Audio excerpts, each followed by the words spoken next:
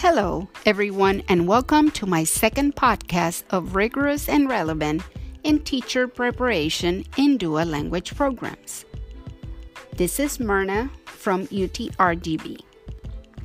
For this episode, we will discuss the importance of having a program aligned to a strong framework. As Hammond 2018 mentioned, any analysis of efficacy of dual language instruction must take interest convergence into account, namely who is benefiting from the program and whose interest the program is serving. We must promote and provide training to all dual language teachers on what to expect when they're in the classroom working with these programs. Hammond observed a teacher named Gabriela, and she thought that the challenge is the integration of Spanish language learners.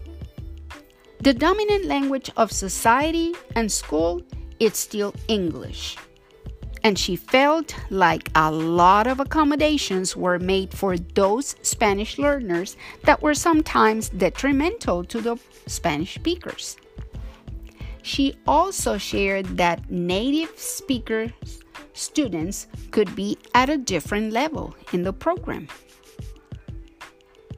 This teacher used a critical lens of the ways in which two-way dual language programs reinforce language hierarchies and privilege native English speakers through the simplification of instruction in Spanish in this interview and across the duration of the study.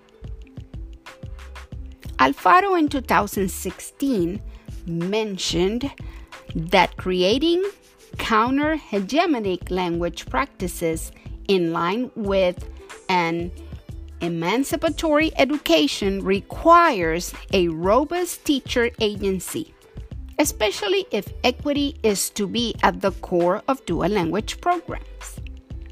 The framework in a dual language program must purposely align to meet the needs of all English learners first. We encourage educators to develop the sensitivity to listen to the quiet students in the classroom to find ways to amplify those voices.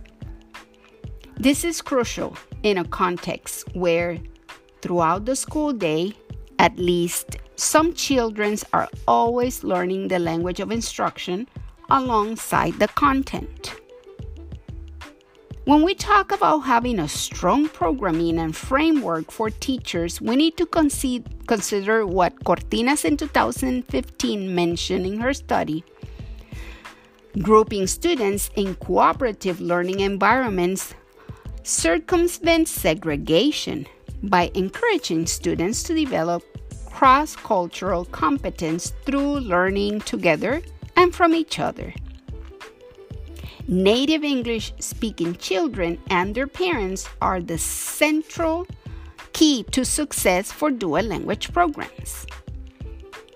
Palmer in 2014 and other researchers in the study mentioned that based on teaching observations, modeling and engaging in dynamic bilingualism, celebrating hybridity, and moments of metalinguistic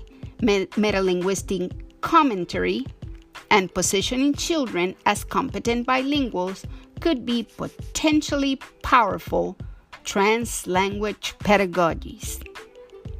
We know that we must pay particular attention to the programming of these special programs to avoid issues later on.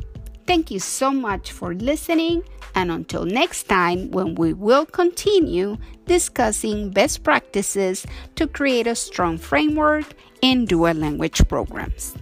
Bye-bye.